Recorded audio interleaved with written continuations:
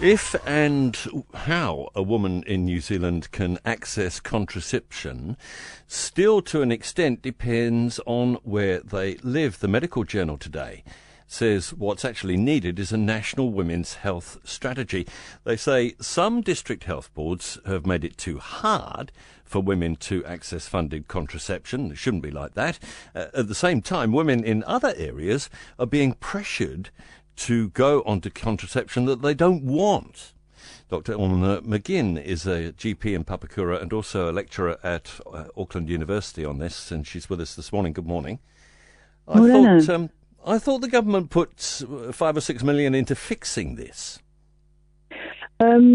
It's quite a tricky area, to be honest. I think it's a bit difficult just to put a small amount of money into contraception when it's not within the context of a overarching plan. And I think this is really where this initiative didn't really get off the ground over the last 18 months, because although each district health board was given some money to increase access to contraception, they weren't really told how to do it.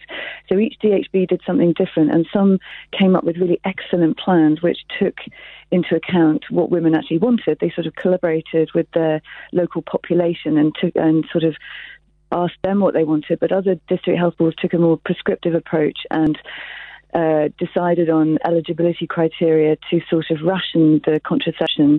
And it's a very emotive area. It's quite nuanced. And if you start rationing contraception without good reason, it's really not a very good way of rolling out a population health measure, which is what contraception really should be. Because I'm sure most people listening to this would think, well, surely if a woman wants contraception, she should be able to access it. She should be able to get it. Yes, absolutely, and that's really the way it should be. But it's much more difficult than that in New Zealand. So contraception is never really... Well, it's never really been seen as part of the health system. So historically, contraception has really been the remit of Family Planning New Zealand, who are a non-governmental organisation, a not-for-profit organisation which sit outside the health system. They're not sort of beholden to district health boards. And they receive the bulk of the funding from the Ministry of Health. And they do a really excellent job with the funding that they're given, which isn't a huge amount, but they're not everywhere. So...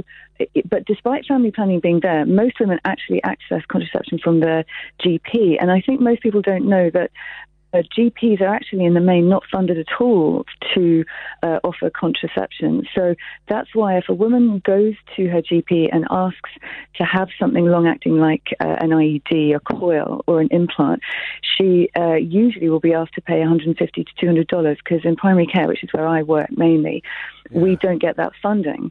So the funding it just seems plain daft to a layman such as myself, not having to deal too much with contraception issues. The other thing that's come out of all this, if I can direct you towards that, is that they found in some areas women are being put under pressure when they don't want contraception. I hope I didn't imply that in the paper. I wouldn't say that women are put under pressure necessarily, but what happens when you produce a set of criteria which name women of certain ethnicities or with certain conditions like drug or alcohol problems, you might find that doctors will offer it repeatedly to those women because they're coming at it from the perspective of not wanting to produce more babies into environments that aren't ideal. Yes. That, I think, is why some of the district health boards came up with these eligibility criteria, which I suppose for your listeners, we should say some of the criteria we found that were being presented by district health boards were if you were a Māori woman, a Pacific woman, if you had a drug or an alcohol problem, if you had a serious mental health problem, or if you were at risk of family violence, then you'd be offered free contraception. But the sort of discussion I had in the paper was that if you produce these criteria, you are othering women, and you're sort of asking women to disclose sensitive information sometimes that they might not want to, and that they certainly don't have to disclose if they're, say, seeking an abortion.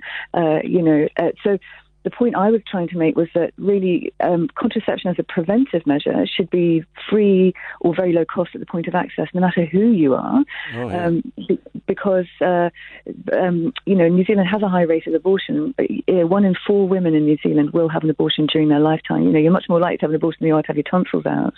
So, this is not something that women go through lightly, and sometimes they experience a great deal of sadness and grief afterwards. So if we can roll out measures that prevent that, that is excellent. But you can't target women. It has to be a population measure. That's right. So that women don't feel that they are being targeted or biased against. Yeah. All right, got to leave it there, but thanks so much for that. Obviously still a lot of work to be done on the provision of contraception.